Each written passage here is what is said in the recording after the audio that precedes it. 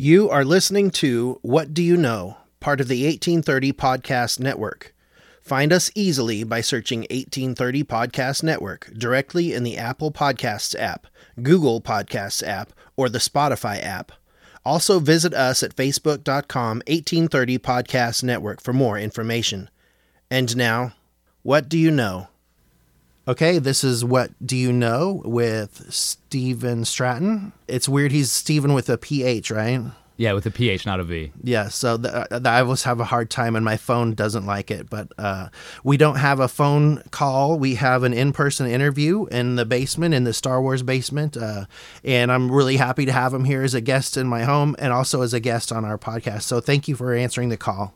I have the tradition of jumping right into this. So if you're ready, I'm ready. I'm ready. All right. Can you share a testimony of your calling? Yeah. So, with my calling, I want to back up a little bit to when I joined the church, and then get in my calling. I think it all kind of connects to me. Good.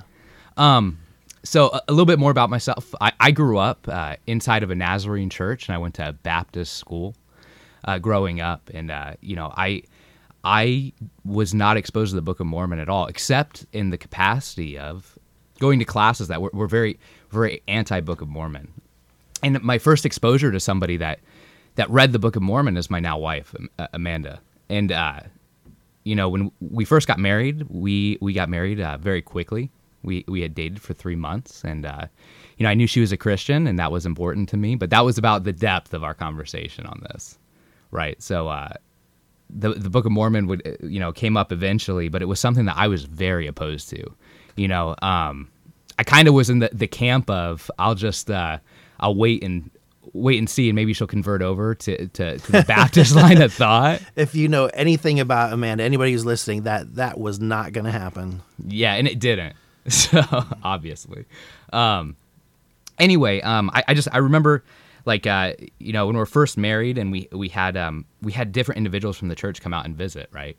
And it was so contrary to what I had been taught growing up. I was always told, like, you got to avoid the Book of Mormon. It's evil. These things. I started meeting people, and when you meet people in the church, it was eye opening. Everyone was so nice and welcoming. They let me, they were extremely nice, and I can't. When you get around the church, you start to realize that, like, the feeling of home that you get, like, when you go and you visit, locals, or you go and do other things. And that really stuck out to me. And so when I started looking at it and thinking about what I was taught, I was like, okay, well, these people can't be that evil. Right. All these Satan worshipers are really nice people. Right. Anyway, so, but that didn't convince me alone, right? I remember when we were married, we found out 3 months after we got married that we're pregnant with our first son, Peter. And I remember thinking, I was like, I don't want to be in a split, like, real home, like, yes, when it comes to it, right? I don't want to be teaching him something different than my wife, and we have this divide over our beliefs. So I started about that time. I started praying consistently every night, and I would pray the same thing. Not exactly the same thing, but at the end of what we're, at the end of my prayer, I'd always reference the same phrase. I'd ask, God, just, if this is real, if the Book of Mormon is real, help me believe, just help me believe it. I don't want to read it, which is a strange thing, but I just want to believe it. That is did you know about Moroni chapter 7? I didn't, because I hadn't read any of it. Okay. And I was just help me believe. Or Alma chapter 16 now. If you have a desire to believe, isn't that what that chapter? You just use two examples that are right out of the Book of Mormon. If I was to say, what you're asking for, it's in there. Yeah. As a type of how you should do this. Right. And I wasn't privy to that, but I sincerely wanted to know. And I didn't get an answer right away.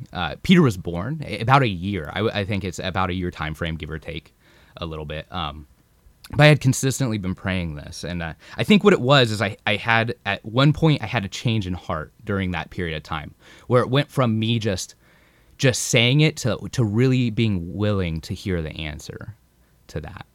And so it was a Sunday. I was in Southern California and San Diego on Camp Pendleton, and I was holding Peter, and we were streaming a church service, and we're streaming the Bradley local church service. That's our local that we're at now. I had never been, because at this point we're married, but I hadn't met Adam, and Adam was preaching, and he was right at the opening, and he was looking in the camera, and he said, "I don't know who this is for, but God told me to just tell you, just believe. Just believe." And I was so overwhelmed with the Holy Spirit as I got my answer. Right then, I knew that was it, and I knew it was for me, and that was amazing. It was the first time I could really say that the Lord spoke to me through an individual, and it was exactly, it was something very simple the way that it was, but it was something so important to me because of the way it was presented, and because of the Holy Spirit's presence.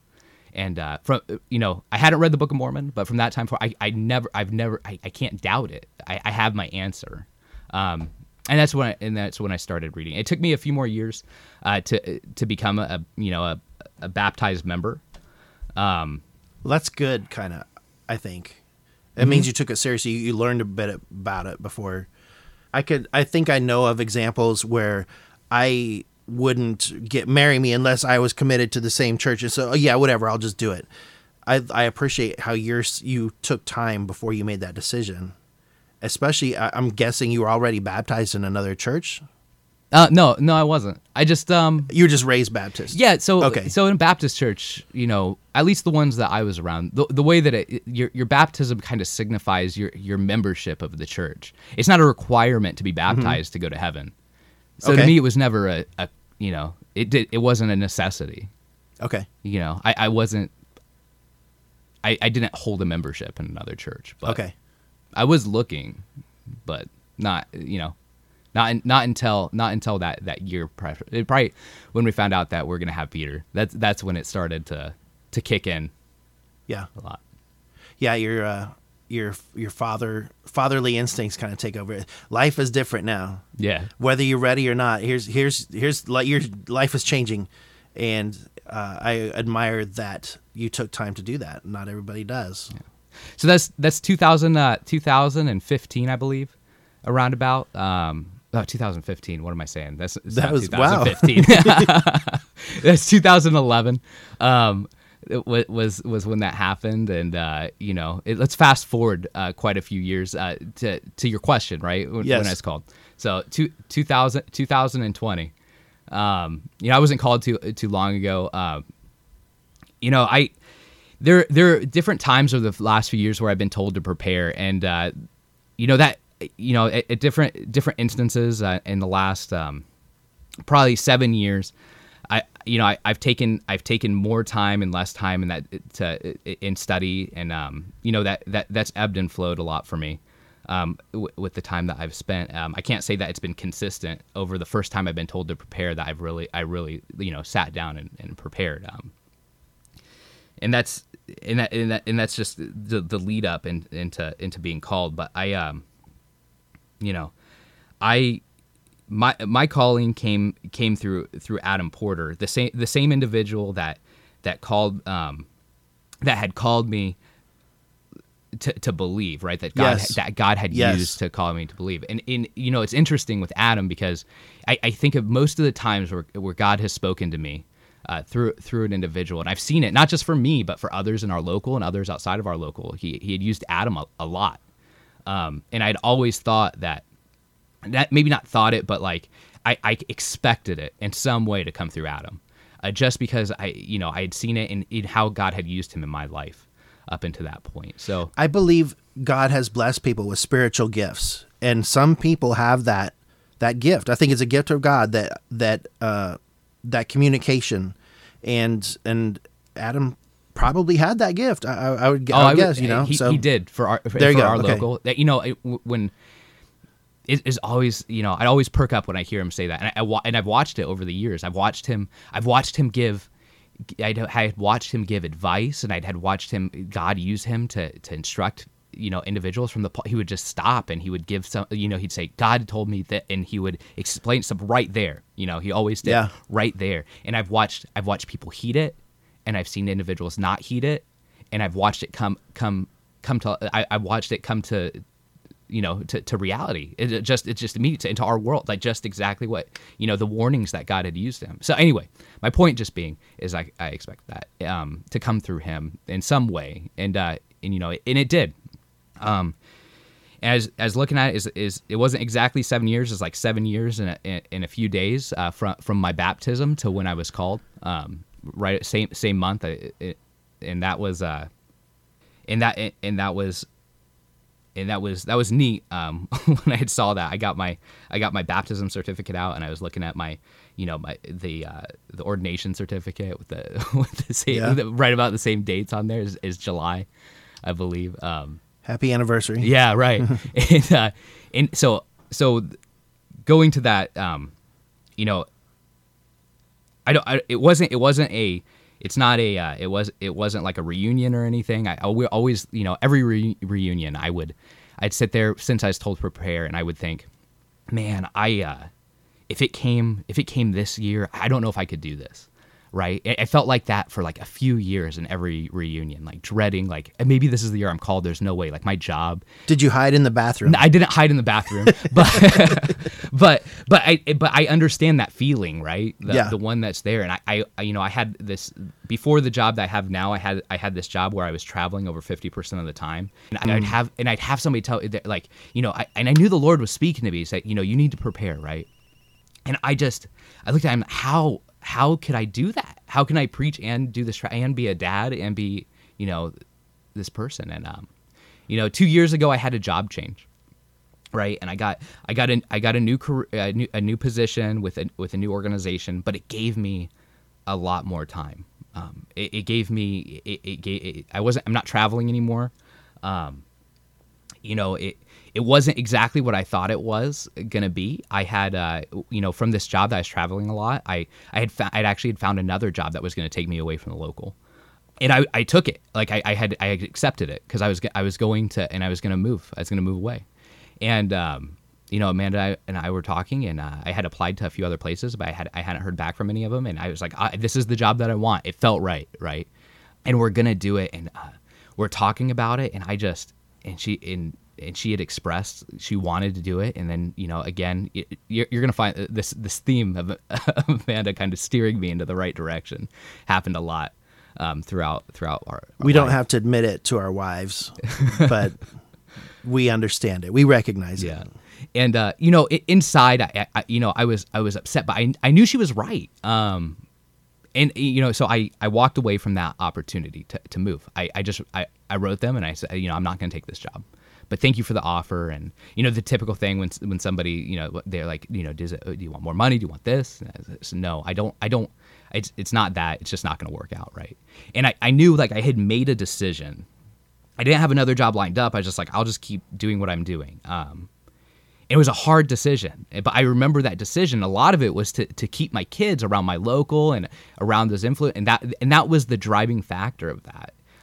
And I got this new position, and it wasn't as glamorous as what I wanted. It wasn't but oh my goodness, God is looking out for me, and it is everything that I wanted in that. I get time with my kids. I don't travel, but the important thing is that when my calling came, I was now in a position that I was reflecting on it, and I'm like, I can do this. God has helped me to get into a spot where I feel like I can do what he's calling me to do. When you were called that day, did you have an anticipation of it? I didn't, but I had a calm, and I'm going to explain why that's important. Because one, it wasn't a reunion, so it wasn't something that I definitely saw coming, but I had a calm when it came. So let's jump forward to Adam. Adam gave the calling, and there are witnesses, and the way that the calling came through. I was called with Eric Lee, who's called the priest, and I was called the teacher. And he said that Adam said that God had a message for us, and it was. And he asked me, he said, "Will you be obedient?" And to me, that, you know, I didn't have a dream of my calling. I've been told by other individuals to prepare, but there were witnesses, you know, and I believe those individuals and those witnesses, but I also believe what Adam told me, because it's you know, one of those things that's important, you know, when you believe God is speaking to you, and you know that's something, you know, obedience when it comes to doing what he has told you to do and he's called you to do, you know, that's, and I think about like my journey through preparing and what I need to do, and all the times where like I may not have been obedient to what I was being told to do, and my point being is that it was I felt again the Holy Spirit there the same way, you know, when I was told to just believe. And it was important that was through the same individual to me. And then after the service, Adam came up to Eric and I, and this was the real solidifying factor in it. He said, you know, I want to tell you how you should feel about this. He said, you should not feel worried. You should feel a calm about this, that you can do this. And he described exactly the feelings that I was having. And so I waited a week to be, you know, to have the hands laid on, but I would have done it that day. You know, it's just a timing thing. And so that next week, you know, we had the elders lay their hands on and speak the words. And for me, Eric was ordained a little bit later, but that, and then we know what happened after that night. Adam passed away. Yeah. And, you know, I was talking to Daniel about this a little bit ago, and our local is forever changed. And, you know, I find it really, and we've talked about this a lot inside of our local, you know, the gifts that Eric has versus the gifts that I believe I have, and the different things. And it really, like, you know, the humbleness that Eric has, and I look at it, and he's already given some messages that he believes have come through God, and it's almost like we each have a little piece of what Adam did. I was going to say, it's going to take both of you. Yeah, and that was what was expressed too, by different individuals inside of it, including Adam's wife Sue. And you know, that's it means, you know, I was trying to think of the way to word this. You know, I think about like, in life, there are different ways that God has worked with me in the last few years where he's blessed me.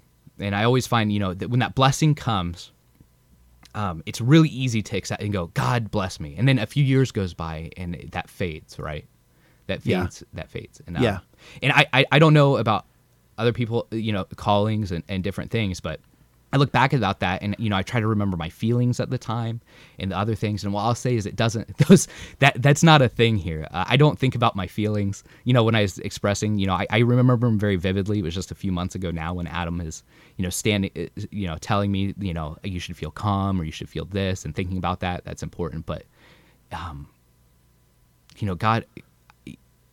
You know, Adam's family had the males on his family, I guess, they had a shorter life expectancy. But I look at that and I think, you know, God, with him passing, I don't think about those feelings. I think about how important it is that I continue on and do what I do and not question that, because, and I'm sure Eric feels the same way, but that the shoes that we have to fill in that situation, and I think of what a, you know, is a tragedy, but at the same time, you know, how God used that to solidify resolve. You bet. And the timing of it can't really be denied or questioned.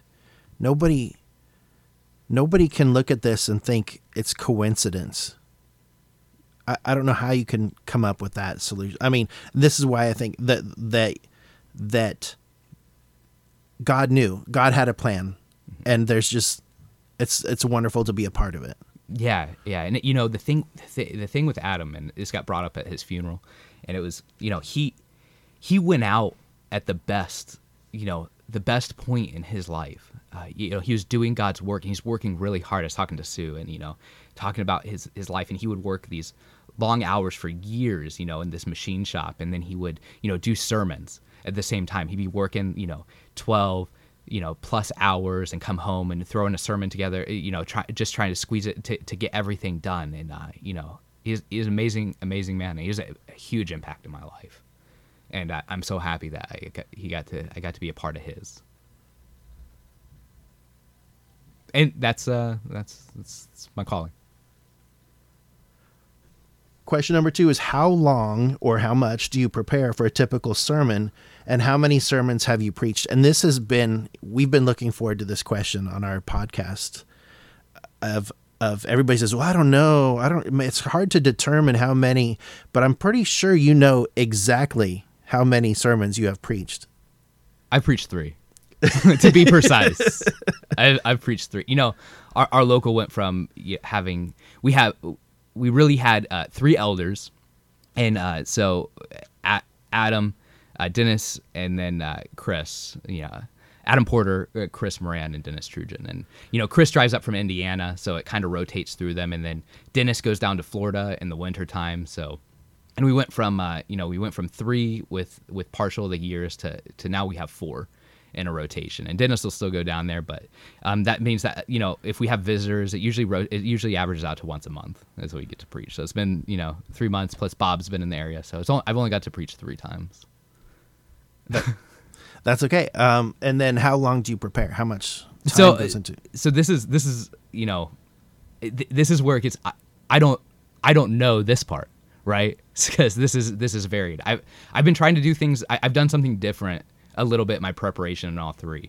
I'm trying to figure out what I want to do, and it's really, you know, I get up there and I think about you know, intros. Like I want to speak what God wants me to speak, and I think that anybody preparing a sermon, that's probably the same thing. You know, you want to convey what God has for everybody, and for me, I also want it to be entertaining too for those that are listening, and you know, and it was interesting because Bob was out with us, Bob Odom, the other day, and he's asking during our campfire. We have this pig roast every year. I'm going to plug it real quick because we do this pig roast, and everyone's welcome.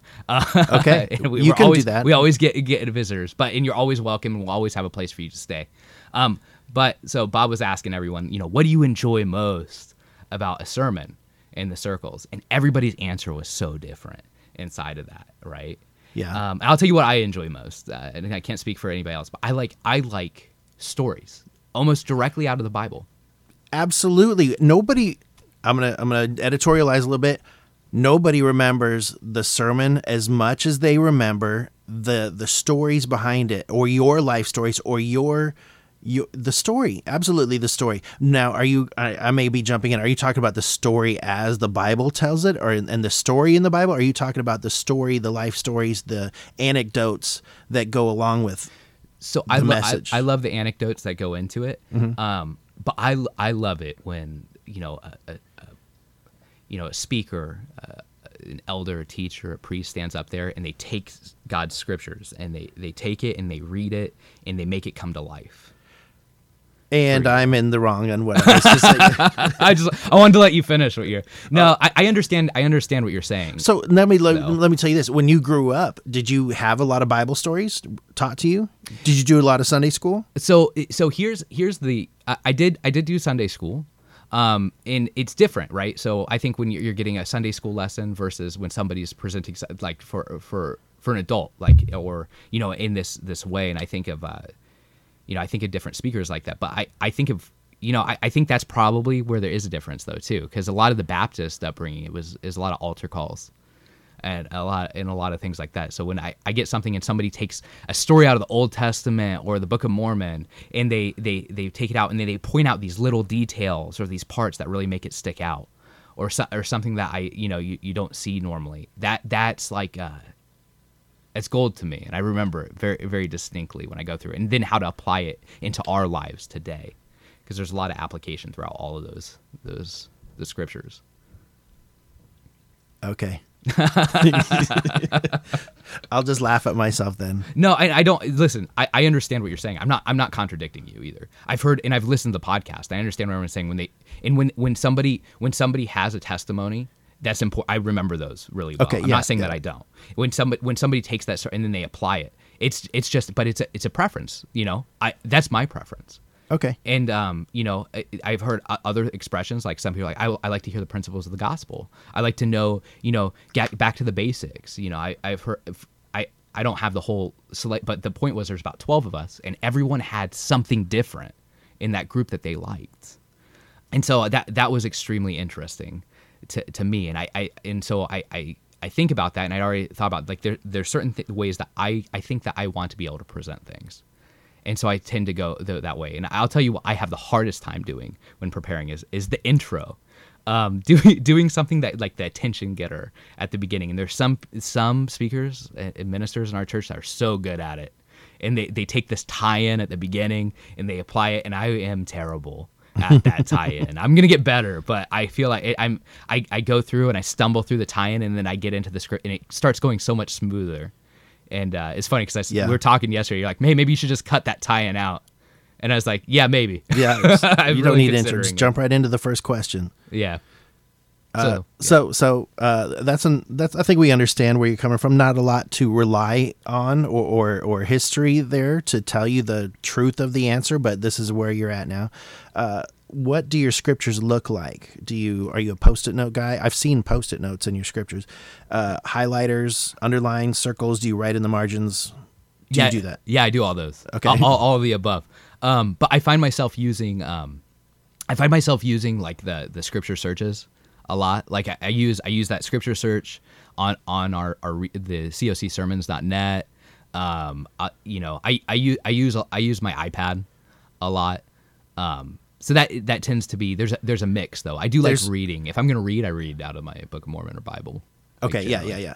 I think when you're studying, you need to use all the resources available to you. And what ends up happening for me is I put that into my scriptures once I find a nugget of truth or something, and it's written in there. It's underlined, or there's a reference, there's some cross-reference, something in there, but it goes into my scriptures. So I think Ronnie was saying scriptures. What are those? I run around with my Kindle, and because in his story, he's hiking everywhere. He doesn't want two books to lug around.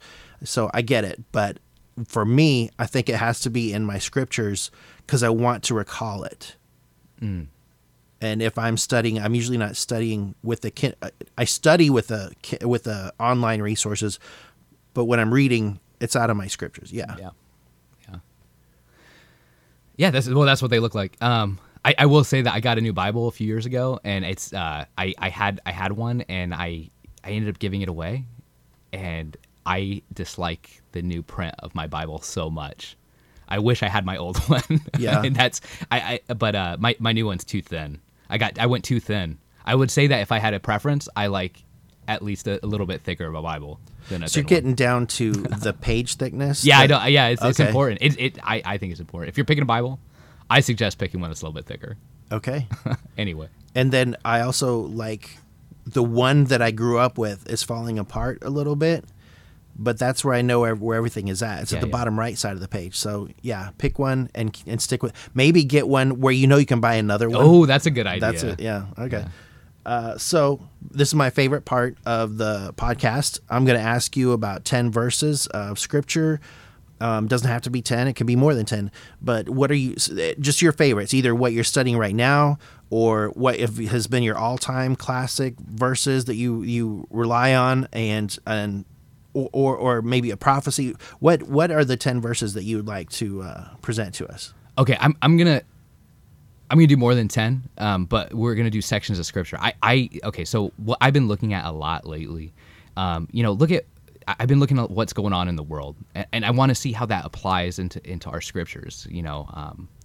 That one of the questions that I get, in that circle, right? That when we're talking about what we like, one of the things that was brought up was, current events. And I'm not trying to get down into the nitty gritty here, but they're like how somebody's like, I want to hear how I should be reacting to what's going on in the world. And I think that's a really important thing that we need to be doing.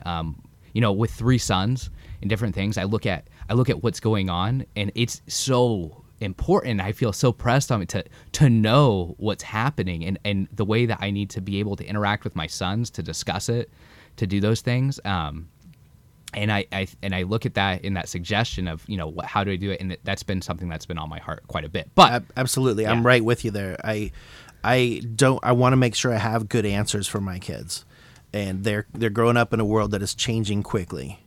So what I'm going to try to do, I want to go 3rd Nephi, chapter 3.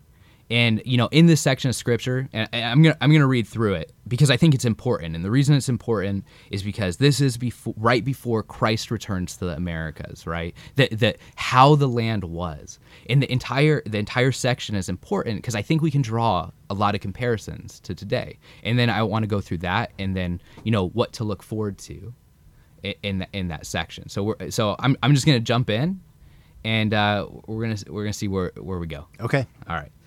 So, 3rd book of Nephi, chapter 3. And now it came to pass that the people of the Nephites did all return to their own lands in the 26th year, every man with his family and his flocks and his herds and his horses and his cattle, and all things whatsoever did belong unto them. And it came to pass that they had not eaten up all their provisions. Therefore they did take with them all that they had not devoured, of all the grain and every kind, and their gold and their silver, and all their precious things. And they would return unto their own lands and their possessions, both on the north and the south, both on the land northward and on the land southward.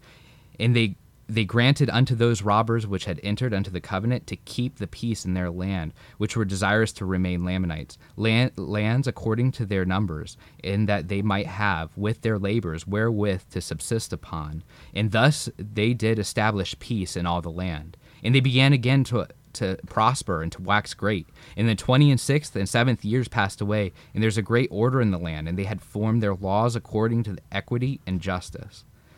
And now there was nothing in all their land to hinder the people from prospering continually, except they should fall into transgression. And now it was Gidgiddoni, and the judge Laoconas, and those which had been appointed leaders, which had established this great peace in the land. And it came to pass that there were many cities built anew, and there were many old cities repaired, and there were many highways cast up, many roads made, which led from city to city, and from land to land, and place to place. And thus passed away the 28th year, and the people had continual peace. But it came to pass in the 29th year, there began to be some disputings among the people. And some were lifted up in pride and boasting because of exceeding great riches, yea, even unto great persecutions, for there were many merchants in the land, and many lawyers and many officers. And the people began to be distinguished by ranks according to their riches and their chances for learning. Yea, some were ignorant because of their poverty, and others did receive great learning because of their riches. Some were lifted up in pride, others were exceeding humble. Some did return railing for railing, while others would receive railing for railing, and persecutions, and all manner of afflictions, and would not turn and revile again, but were humble and penitent before God. And thus there became a great inequality in all the land, insomuch that the church began to be broken up. Yea, insomuch that in the 13th year the church was broken up in the land, save it were among the few of the Lamanites which were converted unto the true faith. And they would not depart from it, for they were firm and steadfast and immovable, willing with all diligence to keep the commandments of the Lord. Now the cause of this iniquity of the people was this: Satan had great power into the stirring up of the people to do all manner of iniquity, into the puffing them up and the pride, tempting them to seek for power and authority, and riches and vain things of the world. And thus Satan did lead away the hearts of the people to do all manner of iniquity. Therefore they had enjoyed peace but a few years. And thus the commencement of the 30th year of the people, having been delivered up for a space a long time, to be carried about by the temptations of the devil, whithersoever he desired to carry them, and to do whatsoever iniquity he desired they should. And thus, in the commencement of this, in the 13th year, they were in a state of awful wickedness. Now they did not sin ignorantly, for they knew the will of God concerning them, for it had been taught unto them. Therefore they did willfully rebel against God. Now it was in the days of Laoconas, the son of Laoconas, for Laoconas did fill the seat of his father, and did govern the people that year. And there began to be men inspired from heaven, and sent forth to stand among the people of the land, and preaching and testifying boldly of the sins of iniquity of the people, and testifying unto them concerning the redemption of which the Lord would make for his people, or, in other words, the resurrection of Christ. And they did testify boldly of his death and suffering. And now there were many of the people which were exceeding angry because of those which testified of these things. And they which were angry were chiefly the chief judges, which had been high priests and lawyers. Yea, and all the lawyers were angry with those which testified these things. And now there were no lawyers, nor judges, nor high priests that could have the power to condemn any to death, save their condemnation was signed by the governor of the land. And now there were many of those which testified of the things pertaining to Christ, which testified boldly, which were taken and put to death secretly by the judges, that the knowledge of their death came not unto the governor of the land until after their death. Now behold, this was contrary to the laws of the land, that any man should be put to death except they had the power of the governor of the land. Therefore a complaint came up unto the land of Zarahemla, and the governor of the land against these judges, which had condemned the prophets of the Lord unto death, not according to the law. Now it came to pass that they were taken and brought before the judge, to be judged of the crime which they had done according to the law which had been given by the people. Now it came to pass that those judges and many of the friends and kindreds and in the remainder, yea, even almost all the lawyers and high priests did gather together and unite the kindreds of those judges which were to be tried according to the law. And they did enter into covenant one with another, yea, even into a covenant which was given by them of old, which covenant was given and administered by the devil to combine against all righteousness. And to pause here, to combine against all righteousness. This was the movement, and I don't think we have prophets being killed in the United States right now. I think that will be something that does happen going forward in the future. But if you just take a look through the happenings of what's going on in our country, and you can see the move towards unrighteousness in different areas. I had brought this up in one of my most recent sermons, one of the three, and one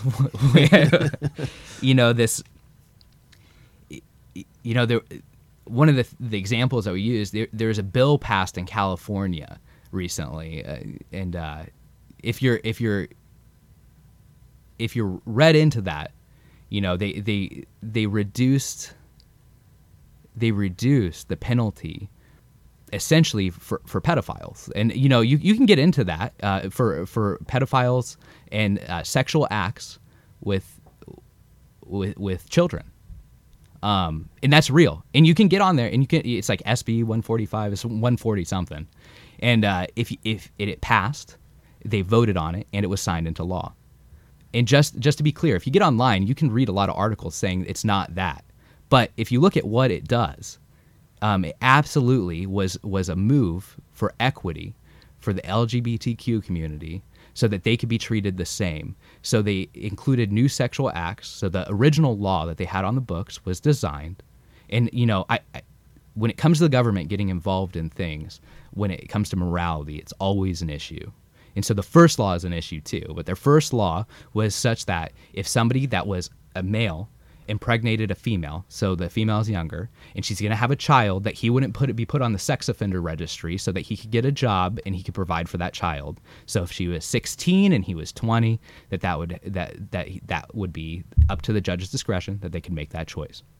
This now includes same-sex type things within a 10-year age gap to be determined by the judge. So it's nothing to do with the child, nothing to do with providing, just so it's equal between that. So that's one example, and there are lots of examples that we can get to that are happening, that we so freely are embracing inside of our country. We see all these different things happening inside of these movements, whether it's Antifa or Black Lives Matter, and I understand what they're coming for. I understand why there's outrage. But when you start talking about the destruction of the nuclear family, you talk about these different tenets that we know to be true in the Bible that go contrary. Be careful. Look at what you got to take a second and look at what these different groups stand for, because as we get closer to the end, to the end times, we see there's so many dreams and prophecies coming out indicating that we're coming up on it, and you have these things that look on the surface, they look good, but when you look deeper at what they're trying to teach and the things that they're pushing are against the Word of God. So it's important to take a look at that. So in this story, I'll say, yeah. the in 3rd Nephi, Do you see a secret combination, a pact between these organizations against unrighteousness? Have you seen it to that degree yet, that they're working together, even though they all have their separate expertise, area of expertise, separate memorandum? I'm not trying to think of what the word is. Objective. Do you see that they all are coalescing into one anti-righteousness together? Are they working together that way? Have we seen that? I don't want to get too far down into things that I don't think are I think everyone sees a little bit of it, no matter what side of, what political spectrum that you're on. I was listening to this conversation on this podcast recently, and they, it was not this podcast, a more secular one, but Okay. But I thought what was really interesting is that point was, if you look at our politicians, you look at the amount of money that they're making, and you think, how did they get there? And I think everyone sees that, no matter what aisle it is, and we look at it, and there's definitely things going on that we don't understand. We have wars that we've been in for since September 11th. We've been in Afghanistan. We got people still being hurt. That we have these things going on where, the only thing that our government agrees on is making war with other countries. If you look at bipartisan support. Yeah. So there are things going on, obviously, and I think that people see. And the question becomes: is some of the stuff necessary? And that's not. I'm not trying to get into all that, but my point is if you look, it's very clear that there's different groups that are working behind the scenes inside of it. But is it to this degree? I think it's starting to be, at least on the specific of the scriptures of unrighteousness. We have different things happening inside of our groups. It's not to the point where they're killing prophets yet, but I think that is coming, and we can see it. We can see a shift in our dynamics of our country and cultures, and there are definitely different combinations that we have in the United States. I don't doubt that the secret combinations is so unspeakable in the Book of Mormon that it would not tell you, that's not for us to know. No, it's not recorded. It tells you, it alludes to it, that this happened and it was of the devil, and they leave it out for a reason. And we can see there's things going on we don't see. We see the results of things that must be going on. Mm-hmm. That there's enough evidence that there's secret combinations in even now. This is getting really not off of my off the reservation for me, but I appreciate that others in our church are looking at this and helping us to bring it to our mind and our attention. Yeah, my only point. Keep cooking. My only point here is we need to be conscious of what's happening and understand what we're looking at. And when we're looking at these different groups that are not religious groups, that we understand what's happening, so we know what to join ourselves with or not to join ourselves with, or to abstain from, and to draw closer into the church and not out into the world, into ungodly groups or movements. All right, keep marinating. All right. So therefore they did combine against all the people of the Lord to enter into covenant to destroy them. We're in verse 34. And deliver those which are guilty of murder to the grasp of justice, and about to be administered according to the law. And they did set at defiance the law and the rights of the country. And they did convert one with another to destroy the governor, and to establish a king over the land. And the land should be no more be at liberty, but be subject unto kings. Now behold, I will show unto you that they did not establish a king over the land, but in this year, yea, in the 13th year, they did destroy upon the judgment seat, yea, and did murder the chief judge of the land. And the people were divided one against another, and they did separate one from another into tribes, every man according to his family and his kindred and his friends, and thus did destroy the government of the land. And this is the point that I really wanted to bring up, because we see this government that they had, that they prospered in, and they all agreed. And then they started separating into tribes, because there were those that started operating outside of those bounds that we all agree on. And that is something that we can certainly see happening today. Yes. And it's everywhere. It's not hard to go and to see that there is a separation happening inside of our country, inside of the same land that this is happening in. A little north, but we're in the Americas.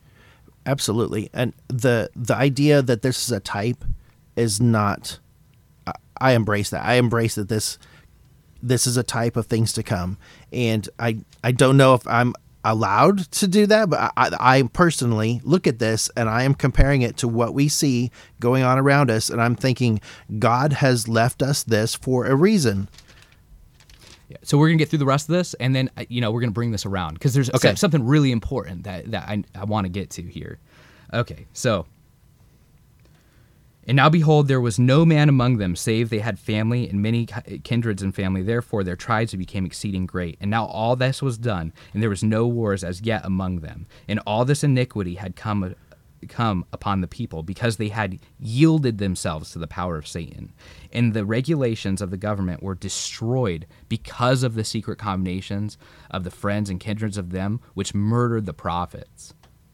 And they did cause great contention in the land, insomuch that the more righteous part of the people, although they had nearly all become wicked, yea, and they were but a few righteous men among them. And thus 6 years had not passed away since the more part of the people did turn in their righteousness, and like dog to his vomit, and like the sow to her wallowing in the mire. And the secret combinations which had brought so great iniquity upon the land did gather themselves together, and did place their head a man whom they did call Jacob, and they called him their king. And therefore he being a king over the wicked band. And he was one of the chiefest, which had been given his voice against the prophets which testified of Jesus. And it came to pass they were not so strong in the number as the tribes of the people, which were united together, save it were in their land, did establish their laws, every one according to his tribe. Nevertheless, they were enemies, notwithstanding they were not a righteous people, yet they were united in the hatred of those who had not entered into a covenant to destroy the government. Therefore Jacob, seeing that the enemies were more numerous than they, he being the king of the band, therefore he commanded his people that they should take their flight into the northernmost part of the land, and there built up unto themselves a kingdom, unto they which are joined by dissenters. For he flattered them that they would be many dissenters, and they became sufficiently strong to contend with the tribes of the people. And they did so, and so speedily was their march that it could not be impeded until they had gone forth out of the reach of the people. And thus ended the 30th year, and thus were the affairs of the people of Nephi. And it came to pass in the 31st year that they were divided in tribes, every man according to his family, kindred, and friends. Nevertheless, they had come into an agreement that they would not go to war one with another, but they were not united in as their laws in the manner of government, for they were established according to the minds of them that were chiefs and leaders.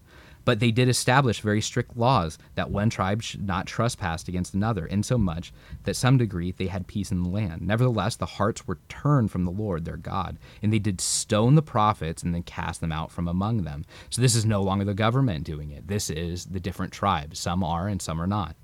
And it came to pass that Nephi, having been visited by angels and also by the voice of the Lord, therefore having seen angels and being the eyewitness, having the power given unto him that he might know concerning the ministry of Christ, and also being eyewitness to the quick return from righteousness unto the wickedness and also the abominations, therefore being grieved for the hardness of their hearts and the blindness of their minds, went forth among them in the same year, and began to testify boldly repentance and remission of sins through faith on the Lord Jesus Christ. And he did minister many things unto them, and all of them cannot be written, and a part of them would not suffice. Therefore they are not written in this book. And Nephi did minister with power and great authority. And it came to pass that they were angry with him, even because he had greater power than they. For it were not possible that they would disbelieve his words, for so great was his faith in the Lord Jesus Christ. And the angels did minister unto him daily. In the name of Jesus he did cast out devils, unclean spirits, and even his brother did raise from the dead, after he had been stoned and suffered death by the people. And the people saw it and did witness it, and were angry with him because of his power. And he did also do many more miracles in the sight of the people in the name of Jesus. And we haven't seen that yet, but there is greater gifts and powers that are coming that we will see in I believe in our time, as we see more, we hear more and more, prophecies and dreams coming out of everywhere. It seems like at this point, we've had some come out of our local, like just shared dreams inside of our local, and it's neat to see. But God's preparing us for something, and we can see it if we just listen. Yes. All right. And it came to pass in the 31st year did pass away, and there was but a few which were converted unto the Lord. But many as were converted, did truly signify unto the people that they had been visited by the power and the Spirit of God, which was in Jesus, in whom they believed. And as many as had devils out of them, and were healed of their sickness and their infirmities, did truly manifest unto the people that they had been wrought upon by the Spirit of God and been healed. And they did show forth signs also, and did so miracles among the people. And it came to pass, and thus passed away the 30th and second year also. And Nephi did cry unto the people in the commencement of the 30th and third year, and he did preach unto them repentance and remission of sins. And now I would have you remember also that there were none which were brought unto repentance, who were not baptized with water. Therefore they were ordained by Nephi men unto the ministry, that all such as should come unto them should be baptized with water, and thus as a witness with a testimony before God and unto the people, that they had repented and received the remission of their sins. And there were many in the commencement of this year that were baptized unto repentance, and thus the more part of the year did pass away. So, this is just to lay, I want to, the comparison. And there are some there to where we're at right now, and where we're headed. Yes. You can see it very, very easily. And I think it's going to mirror this coming of Christ in some ways inside this land when he comes again. So what I want to move forward here, and the next thing that happens is the crucifixion of Christ, right, and and then the great destruction on the land. And I want to turn here, and we're gonna turn over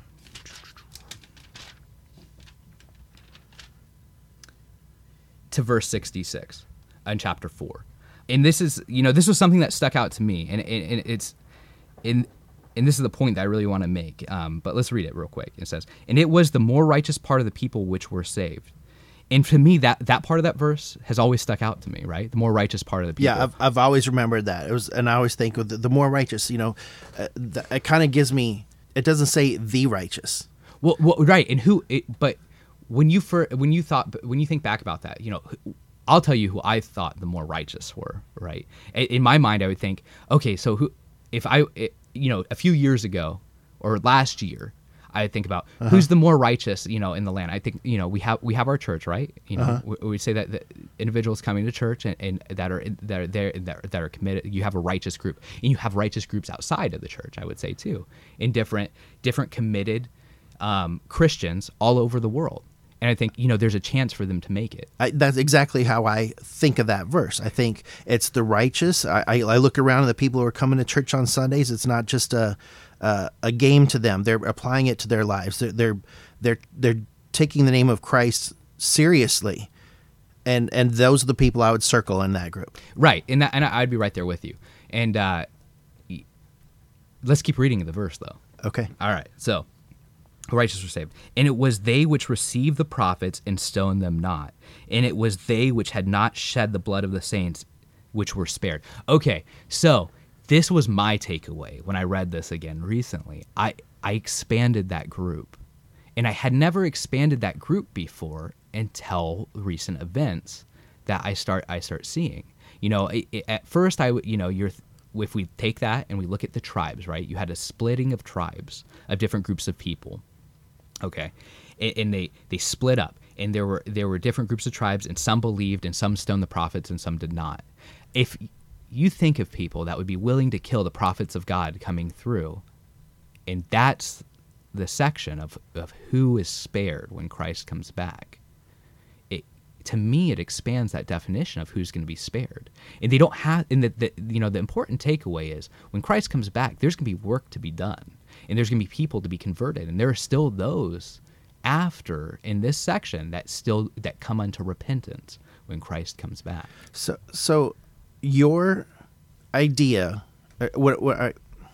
if I'm looking at a group of people on TV who are rioting and ready to fight and kill and contend and throw Molotov cocktails at each other, I'm looking at the guys, they're ready to kill and attack. And then there's got to be some people who are really bad people in my mind saying, yeah. And then some of them have got to say, whoa, wait, hold on. I agree with you, but aren't we going a little bit too far? And so are you saying that guy who agrees with everything along the line of what the group is doing, but just won't go so far as to throw the cocktail or to actually berate and be in this, is that how low the bar is set? Personally, no, I don't think so. Okay. I think if you're attached to that tribe that's willing to do that in that section, then you would be in danger of that. But if you're not willing to be in that tribe, you'd have to make a choice to separate yourself from that group that's willing to stone and kill the prophets. But I think that's where the line's going to be, which isn't necessarily where it is, but the people that aren't out to kill. Okay, let me draw a different line. Yeah. I don't believe in God. Okay. I think you guys are nuts for your believing in these scriptures. Okay. But I do believe you have a moral obligation to prefer your fellow man, and they have a right to have their own beliefs. They have the right to be wrong, and I have the right to be wrong. So take your gospel and get out of here. How does that change? I don't want to. I think those people who are preaching, they have the right to preach. How does that opinion change, though? Let's take that atheist example. Mm-hmm. How does that change when they're not willing to attach themselves to those that kill the prophets, and then you have Christ coming back and miracles being worked, and they can't deny the power of God anymore? Because this world that's coming isn't going to be the world that we see today. These people are going to have an opportunity to see some great things that they've never seen before. I think it's going to change. I think those that aren't vehemently opposed are going to have to make a choice as things separate. So that guy who knows the Book of Mormon is wrong, who knows that this church can't be the true church of God, is now face to face with Jesus Christ holding the Book of Mormon and preaching out of it. Mm-hmm. Now he's got to make a choice. Yeah, and so I want to keep going now, and that's who I think that's there, because we know that individuals, and when I say we know that individuals at this time, there are those that are converted. Do you have to convert those that already believe into repentance? The answer is no, right? The people that are converted and they have to repent are those that there's something that was still not right in their life. So let's fast forward to after the destruction, right? All right. So jumping forward, let's go forward to the fourth book of Nephi, chapter 1. So in the fourth book of Nephi, chapter 1, we Christ has come. He's given the Sermon on the Mount. He's appointed disciples, and we're going forward. So what happens, right? So Christ is back, the destruction, now resume. And it came to pass that in the 30 and 4th year passed away, and also the 30 and 5th, and behold, the disciples of Jesus had formed the church of Christ in all the land around about. And many as did come unto them, and did truly repent of their sins, and were baptized in the name of Jesus. And they did also receive the Holy Ghost. And it came to pass that in the 30 and 6th year their people were all converted unto the Lord upon all the face of the land, both the Nephites and Lamanites. And there were no contentions and disputations among them, and every man did deal justly one with another. So back to that point. If you believe, right, and you're already living a good life, and that's the more righteous definition, what are you repenting of? Well, I'm going to play devil's advocate a little bit. I believe, and I'm always repenting. And I believe I'm a baptized member of the Church of Christ. And I still repent. Right, but even the righteous need to repent. Yeah, but we're not talking about the righteous. These are unbaptized. Okay.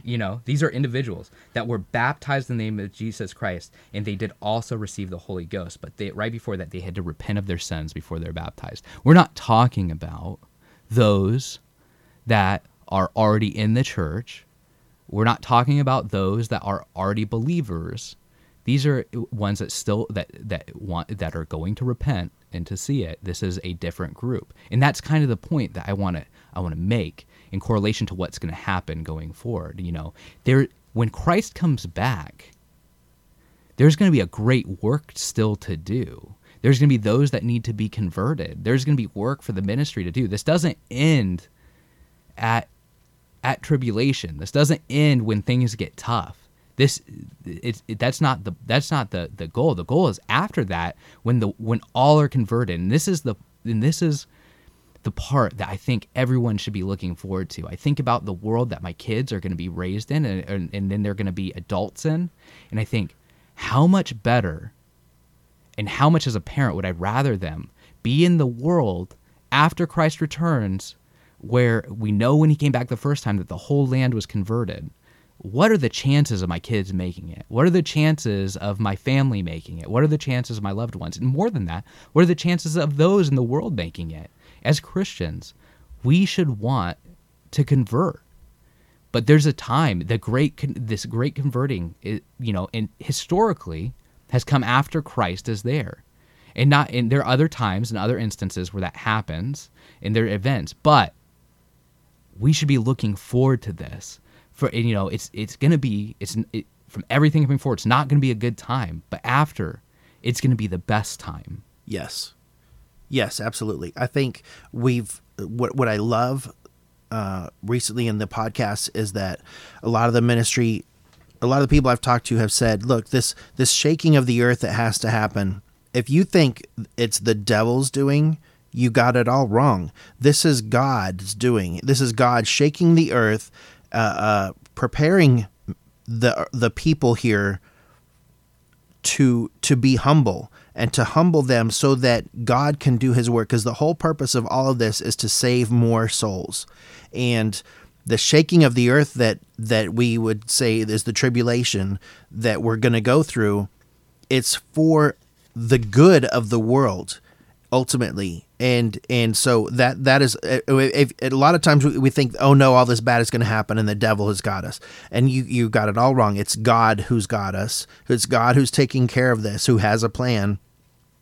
And just like when Christ came at his crucifixion catastrophe, there was tumultuous happenings and shaking of the earth, and it's going to be in similitude that this is going to happen, and then Christ comes, and now we have this era of like the Nephite golden age or the millennial reign, and the idea that it's all perfect is not true. You can still sin even after Christ returns, and so there's an opportunity, and a great opportunity to be a part of it. Just like you said, I agree completely. We're not going to turn there, but one of the other points I would make in the Bible, when we're looking at like Matthew 24 or Luke 17, and we're looking at the times leading up, those verses where it says one is taken, one is left, in the field. Right. And right before that, what do they talk about in each of those? They talk about the flood. Yes. Right before that. And he's giving this place. They talk about this place of right. You have before the flood, you had Noah, who you had those people that were that believed, right, and then you had great evil and murderings at the same time in this horrific situation. But God made a way for those to get out. And so my point here is that when Christ comes back, and this is where if I play devil's advocate, and I thought, what is some of the things that when people push back against the idea of Christ returning and saying, why do you want a doomsday? That's not the point. I don't want a doomsday as a human. I don't want to go through that, in all honesty. I don't want people to be killed. But the important thing about this is that when this is happening, it is the evil that is going to be coming from. It's going to be coming from the devil. It's going to be coming from those individuals that are willing to kill prophets and to stone them. Look at the world. There's a harsher world outside of America, and if you look at that and you think of murderers and people that are willing to kill somebody for their belief, that's not your neighbor. That's not the people that in your life. That this is a different sect of people, and we're starting to see a shift in the culture, is what I'm saying, where you have people willing to commit violence. And if you start seeing a difference, I'm not talking about the peaceful friend that you have that might not believe because he hasn't seen something. There's going to be people out there that are very violent and that want to do harm to you and your family because of your belief. Those are the people that are going to be taken out of the way, that are so given over to hatred. That's what we're talking about. And I think that's the separation when somebody's like, oh, well, why do we want? How could we look to a God that would do this? Because the God's not doing this. It's the devil that does it. God's coming to save us. He's coming to remove the wicked out of the way, so those that can repent and can be saved can make it. Because that should be our goal. We should want everyone to make it into heaven, and that's what he's doing. He's identifying those that can make it and putting them in a world that they otherwise would not have made it, and giving them chance for salvation. The idea that those days shall be cut short to save the very elect, is that to save the very elect's souls or to save the very elect's lives? Honestly, I don't know. Okay, well, that just took away all my sleep. So if they are elect, their souls are taken care of, in my viewpoint.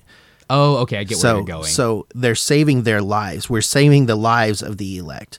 And now maybe not, maybe they fall victim to all of this that is out there, and they cease to become his elect because of so much proliferation of wickedness. Either way you look at it, I get it. But the way you just presented it, I'm thinking he is going to save those who are worth saving, and the ones that are taken away is that not the wheat, but the snares and tares, that's what the word is. Those are taken away so that the wheat can be harvested into the barn. So that verse that used for that other doctrine we don't believe in, this fits for the time frame we're living in. And I look forward to that time. That afterwards, I look forward to that time afterwards, and that's what we got to keep our eyes on. Yeah, and the one thought I want to leave with is this, and this is something that I've mulled over for years. What part do you want to play when Christ returns? Whatever part he says I'm going to. Right. But there's a desire that we have. Do you want to be a part of that work going forward? Do you want to be in that the group that gets to go and convert? Like, I understand what you're saying. Christ chooses, he calls. But what's your desire in that? And if your desire is, I want to be a part of that group, as it should be, we need to study. I don't want to eat weird things in foreign countries. I don't know that I can stomach it. But I'm willing to go anywhere where they sell Twinkies and spread the gospel. Right. That's kind of my demarcation line. Okay, but that's my point. Is you have that desire. So, what do we do in our daily lives to better prepare ourselves to be better instruments of God? That's my point. And we should be striving towards that. Thank you very much for coming on our podcast. You're welcome. That was Stephen Stratton. What do you know? For my yoke is easy and my burden is light. For my yoke is easy and my burden